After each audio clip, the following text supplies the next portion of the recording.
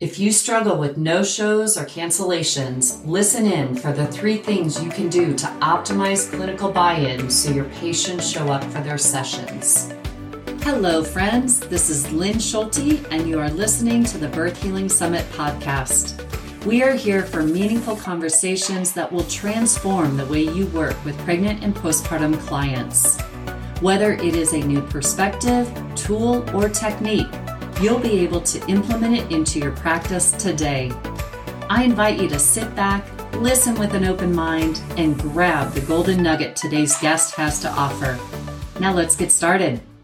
Today, I am so blessed to have with us Dr. Nicole Cozine. She is a pelvic health physical therapist. She's the owner of Pelvic Sanity in Orange County, California, and also Pelvic PT Rising, which is an online educational platform for pelvic rehab providers. Welcome to the podcast, Nicole. Thanks for being here.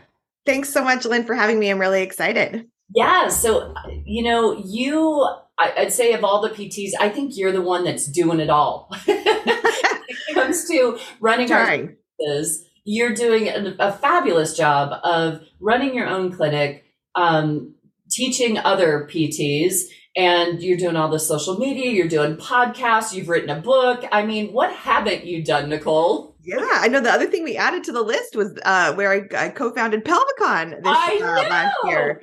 So it's actually been fun. It's a journey. It's actually really funny to see it all laid out like that, because I don't feel like, it's not like I set out and said, I'm going to do these 17,000 things. It's just like, it's been an evolution. And it's been really exciting to sort of see where my career's gone and all the things. Isn't that fun as a PT? I mean, when I started out, I had no idea that I would be doing what I'm doing today. Don't you love the journey and the process? Yeah, same. Yeah. And I feel like the impact, what I've found is that, I did struggle a little bit as I was realizing I couldn't do it all, actually. So I couldn't see my 40 patient hours, all the time. And then, so I had to decrease that a little bit, actually, and quite a bit, actually, in order to, do all these other things, but you're still having an impact for people. And if anything, it's actually multiplied in that way. And so that's actually been really a cool thing to really see come to light as well. Yeah. Well, I know when I reached out to you about doing the interview for the podcast and also the Birth Healing Summit, I was just like in awe. I'm like, Nicole, how do you do it all? How do you manage it all? And I think your answer was really important here. And that you have your husband helping you. I have help, and I feel like I think it's so easy for all of us to have comparisonitis a little bit. Be like, well, she's doing everything. And oh my gosh, look at all those things. And it's like a little duck, where I'm cruising across, but underneath it all, there's like a lot of people helping. Our super supportive family. Jesse is my right-hand person, both in life and in business. And we both do Pelvic PT Rising for business and clinical. And then he also runs the back office portion of Pelvic Sanity. And so together we've sort of done that. And so there's really 2 people doing it. And so, right. So it's a good lesson in making sure that you're comparing apples to apples too, Exactly. And I've been fortunate enough. I grew my PT practice, first, and then I started the Institute for Birth Healing, and I have the team with the Institute for Birth Healing. And once, I was kind of doing both. And then once COVID hit, I stopped doing anything for my clinic and just focused on the Institute. And now I'm just in the last 5-6 months, been okay, I got to get that going again. You cannot let any part of your business just kind of coast. No, definitely not. And you have to decide, who's going to be the people to help you along the way to get it so that you're not just coasting, because otherwise you have to start over in a lot of ways, with marketing and all kinds of stuff. Well, which is where I'm at right now, but the thing is that I didn't, and I think this is for another podcast, because we do have another topic we're going to talk about today. Yeah, we promise. Yeah. But what I've always been concerned about, being careful what I create. And for my practice, I didn't want to create it any bigger because it was just me. And I was busy enough. And when you have a wait list and but now I've got more therapists that want to come support me. So I want to build it bigger so that because now I have the support. Right. And exactly. So, yeah. And the most important thing I think to take away from all of this is that it's an evolution. And it's okay that it's not perfect or your end vision at the beginning, right? It's like we've both sort of evolved into where we currently are. So absolutely. Well said. Well said. Okay. So let's jump into our topic today for this podcast, which is 3 ways to get clinical buy-in to help your clients or patients, however you determine whatever you call your people. Yeah, your people. Your people. Your people, right? Okay. So Colton, how do we help get our clients to buy into what we want them to do? Yeah. So I think we could take it half a beat back and just talk about like the fact that we all need to understand that as pelvic rehab providers, as pelvic health practitioners, that we can't help people unless they're coming in and seeing us, right? If we have an in-person business, they have to be there. Honestly, even if you have a virtual business, they have to be interfacing with you in some way. And so where I feel like, right? They have to show up. They have to show up in some way, and they have to like pick up what you're putting down, right? Yep. And so what is interesting, especially when you're working for somebody else, for people that haven't started their own business yet, the current system doesn't teach us to prioritize that fact. A lot of times people come from a place where they're handed clients, right? It's like, and if somebody drops off or falls off, you have somebody else filling that slot. And it takes a very special person and with an entrepreneurial brain to be like, hey, what happened to so-and-so? And so a lot of times, we actually are primed to sort of not care about that. And then all of a sudden we decide to go out on our own. We open our own businesses. And then we are very rudely awakened by the fact that we do have to care about that. And people can't get better unless they're actually showing up for us.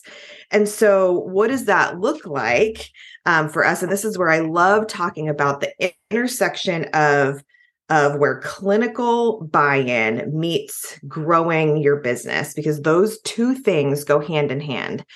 One of the other things that I think people assume a lot is that when they open their business and they're seeing some sort of challenge with clients coming in and showing up or dropping off, that we have a marketing problem. Oh, I just need to get more clients. And when you look at it from the business perspective, a lot of times we usually don't have as big of a marketing problem as we think we do. What we actually have is a clinical buy-in. We're not doing as great of a job optimizing the journey of somebody that has already come in and made contact with you at your clinic. And so that's what we're going to talk about today. Okay. So how do we do that? So how do we do? What do we do? So I feel like that step 1 is identifying all of those things. Is this actually happening to you? Right. And so we're going to talk about 3 ways that you can sort of make sure that you are 3 things that you can make sure that you're doing in every session and with every client or patient to make sure that you're optimizing that clinical buy-in. So number 1 is that we need to be using, and this is hard for us because we're such pelvic health nerds, patient-centered language on what you think is happening and what you found to be related to their symptoms. So I want you to put yourself in your patient's shoes or your client's shoes. They're coming in with some sort of pelvic health concern. They're looking to you for your expertise. And if we are all of a sudden going into clinician mode, and we get excited. We know we can help them. We have this pelvic thing that we see. We've got pelvic floor muscle assessments. We've got anything that this nerve is bothering this muscle, all the things. But if we can't relate that to what they're coming in for and in patient-centered language, then in a very succinct way, not giving them a laundry list of 18,000 things you found on your evaluation, but what are like I usually use the top three. What are the top three things we've found today that is the reason why you're in here? And the key is using patient-centered language. So I need you to figure out like, what are your little analogies that you use, all kinds of stuff like that, so that you can connect with them on a level that they're going to understand and that they'll remember. Right. So important. So for instance, like, if we're talking about like a pelvic floor muscle that's irritated, versus a nerve that's irritated or something, one of my old people that used to work for me said this amazing thing, right? She was like, muscles are like dogs, nerves are like cats. Right. So when we're working on a scared cat, so when we're working on these muscles, isn't it right? That's going to stick with people's brains now. Absolutely. So when I'm working on a muscle, we have to work on it a certain way. When I'm working on a nerve, we have to be a lot more like, cautiously moving around that area. We don't really want to poke that nerve too much. Otherwise the cat's going to hiss and get pissed off. So things like that, like when we're presenting what's the matter to the patient that we've seen, how can we show them and get them to like understand what's going on, but in patient-centered terms or little analogies like that. And that will actually help your client to buy into more of what you're doing, right? Because they're going to remember what you said. They're not going to remember that their pubococcygeus is irritating the left side of their pudendal nerve, right? They're going to remember that I have a muscle problem that is irritating a nerve, and that nerve is like a cat, and we have to be, a little bit cautious about how we approach that nerve, right? We can get it to calm down, but we got to be a little bit, cautious about that. So whatever. So, but you just kind of get my point, right? Absolutely. I'm just thinking of all the anatomy terms, right? The levator ani muscle, your coccygeus muscle, and all those names, right over our clients' heads. So, right. And even saying something like, the tailbone, this is your tailbone. This is at the end of your spine. This is why this little thing right here is why and look, it's attached to your back. So this is why your back pain might be influencing your pelvic floor, and you can show them on there, right? So it's not saying your coccyx is hyperflexed at this sort of angle, and that's what's causing your lumbar spine to be, it's much more simple than that. And I think a lot of clinicians struggle with saying things like that because it's not 100% accurate, right? It's not 100% exactly what it says in Netter Anatomy. But that's okay. We have to be careful that we're not talking over our clients' heads. And so I love that point. We shouldn't be talking over our clients' heads, because then they're going to leave confused. Totally. Don't want them, and not remember. Yeah. And then they're not going to, understand the importance of what we found too. Exactly. And that's a perfect lead into number 2, which is I want you, when you're thinking about clinical buy-in, to think about, I want you to be able to outline, again, in a relatively succinct way, what it's like to work with you. What is the progression of the journey of what it is to work with you? For me as a pelvic floor physical therapist, I have a specific way of talking about that there's 4 phases of treatment. And so I outline for those patients and clients, like what it's like to work with you. What happens in phase 1? That's where we're figuring it out. What happens in phase 2? That's where we're, addressing all of the things we just found. Phase 3 is challenging. Phase 4 is being on your own, still guided, so they can kind of see the path. I love that. If we only talk about the first couple of visits, or we're allowing them to fill in a ton of gaps that might not be accurate for either how long something's going to take, how short something's going to take. And so we really need to make sure that they understand in my instance, Pelvic Sanity, which is my brick and mortar clinic, this is what it looks like. And also making sure that we don't have to say how many visits that is, right? We have other ways of signposting to them what it's like to be successful here. And so I think that if we can help them to see and lay out the path, give them the roadmap, and then tell them where we're going to be going, then I feel like that can also be huge with your retention and the buy-in initially. And then they're not going to necessarily cancel their third visit because we're still working on this one part, right? So it really gets them to sort of understand like the path. And that's really, really important. I love that. I mean, everybody wants to know where they're going. And exactly. And, the fact that you're explaining how you're going to help them to get there is huge for their buy-in. That's excellent. Yeah. And the other thing is for our clinic, especially if you're in the wellness space and you believe that we have a place in our patients' journeys beyond just symptom resolution, that's also where for us, the symptom decrease is half the journey, is only half. Then in phase 3 and phase 4, we're in a less symptom state while we are now working on optimizing, right? So now the patient understands that they're not just going to stop right when they start to feel better. We have some more work to do, type of a thing. Yeah. So that's number 2. Okay. And then the last one is probably the most simple, but I think the one that we forget to do the most.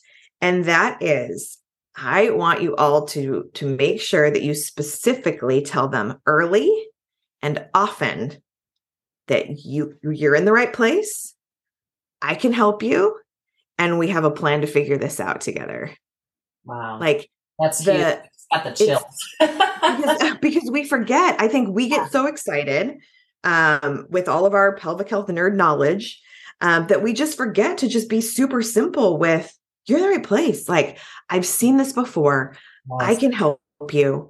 We've got this. I've got you. We're going to do this together.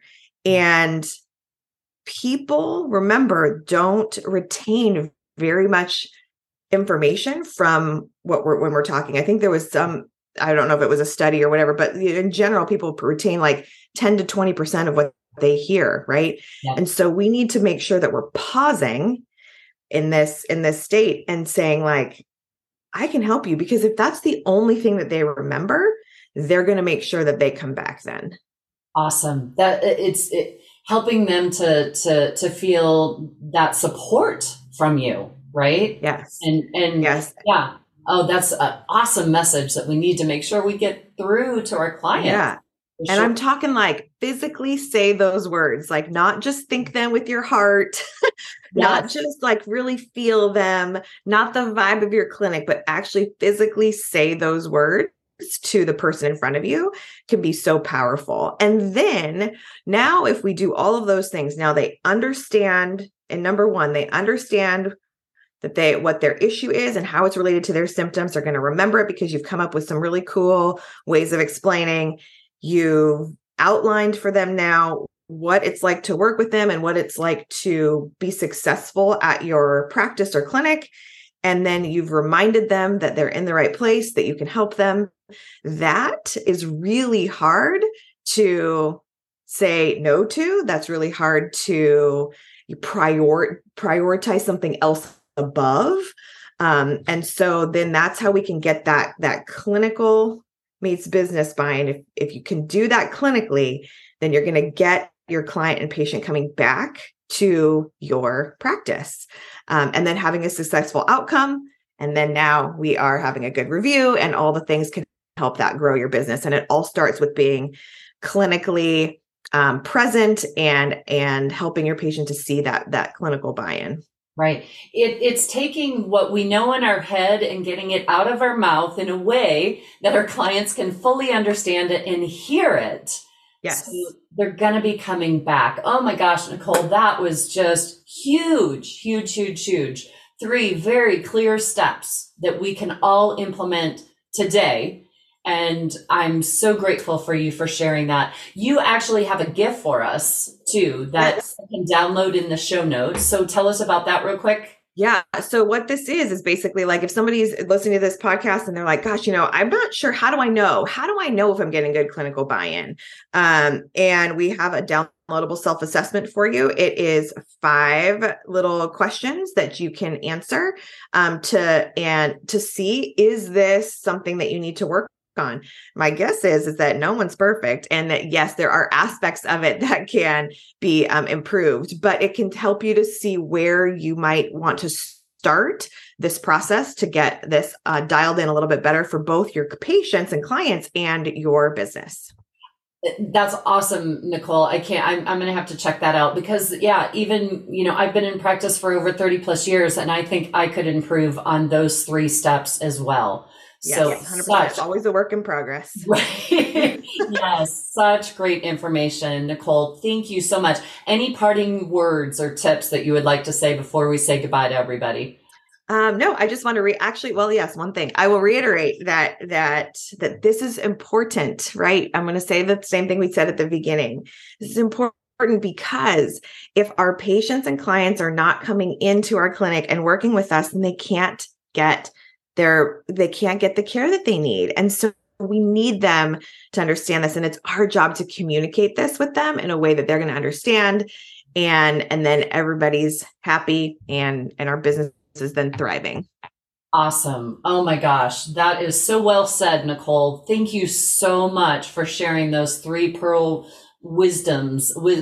wisdoms with us today. Thanks for having me, Lynn. Yeah, thank you. And everybody, please put those 3 steps into practice and let's get your businesses thriving. Let's support our clients in really getting the full care that they need in getting better. So thank you, Nicole, so much. Yeah. Thanks everybody for listening in. And please check out the downloadable gift that Nicole has in the show notes. And we will see you all on the next episode. Thanks everybody. Bye-bye. Bye. Today's podcast was brought to you by the Institute for Birth Healing. To learn more, visit instituteforbirthhealing.com. Use podcast 50 to receive $50 off of any online course.